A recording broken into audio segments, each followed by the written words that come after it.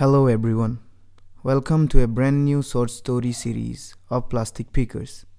In this podcast, we are going to tell you some stories from the experiences, lives, and perspectives of our pickers.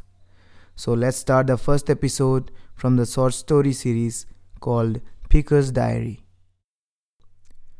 Episode 1: Life as It Is. Eddie, do you know how much pieces of cigarettes are burnt on a daily basis around the globe? Haris asked. Nope, I said. Just give a blind guess, he urged. Let's say there are 7 billion people in the world. So let's take 1/6 of the population smoke regularly. That is 1 billion people. So if each person smokes 5 cigarettes a day, then 5 billion cigarettes are burned daily, I guess. Not even near to the actual data, Haris said. 3 billion then? I corrected myself. Brother, it's 18 billion a day. I was stunned after hearing that. That means it doesn't matter a person smoke or not.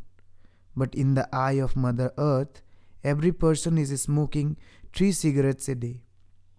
We talk about pollution by factories and the carbon emissions by vehicles, but never talk about the pollution by cigarettes which is sold legally in every shop. Being exhausted by the system and also at the same time being felt helpless, we started picking plastics. And we named the community Plastic Pickers, cause though I can't change the whole system, but definitely I can change mine.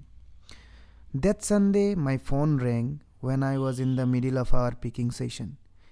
I picked up the call, which was from Mama, and I responded, Hello, Amma. Good morning.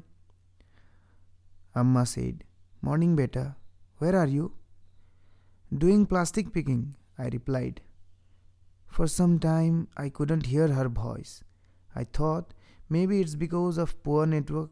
So I stepped away from the crowd of pickers and continued. Hello, Amma. Can you hear me? Yes, I can. I heard from the other side in an unusual tone. I sensed her voice. She was about to sob.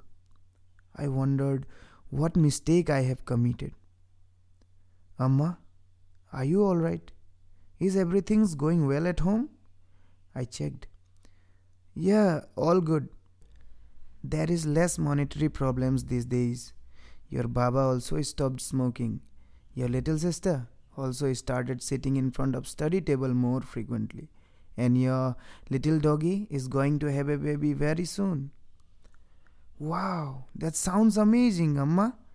Waited for this day all my life. I sighed. Yeah, same here, but still it feels like there is a void in my heart that needs to be filled better. What are you talking about, Mom? Say it straightly. I feel like in search of gold, I lost a diamond. I instantly understood what she intended by that line she said. I haven't visited home since last 3 months, though I am just 36 kilometers away from them. Sister told me recently on a call that Mom always used to cook some delicious food in Saturday evening, hoping that I will give them a surprise visit as I used to do earlier and spend the whole Sunday with family and again return back to work in the evening. But as we took the work of plastic picking in our hand, every Sunday we would get busy in cleanliness drive, and that way I am unable to give myself to them in the weekends. Sorry, Amma. Please don't say so. I'm here only, na. I tried to console her. It's okay, beta. Continue your work and please pardon your complaining mother. Ma, what are you talking about? I said. Take care, beta. I miss you, she said, and I heard 3 beeps, which means the call has been disconnected. I miss you too, Amma. I silently put the phone back in the pocket and continued the work. So that's it. Thank you for listening our first ever audio story. And if you liked, or even if you found some fault in it, do leave a feedback. We'll try to work on them and improve the storytelling and give you all a better story from this one in the next episode of Pickers Diary. Till then, keep yourself happy and keep the environment clean. Peace out.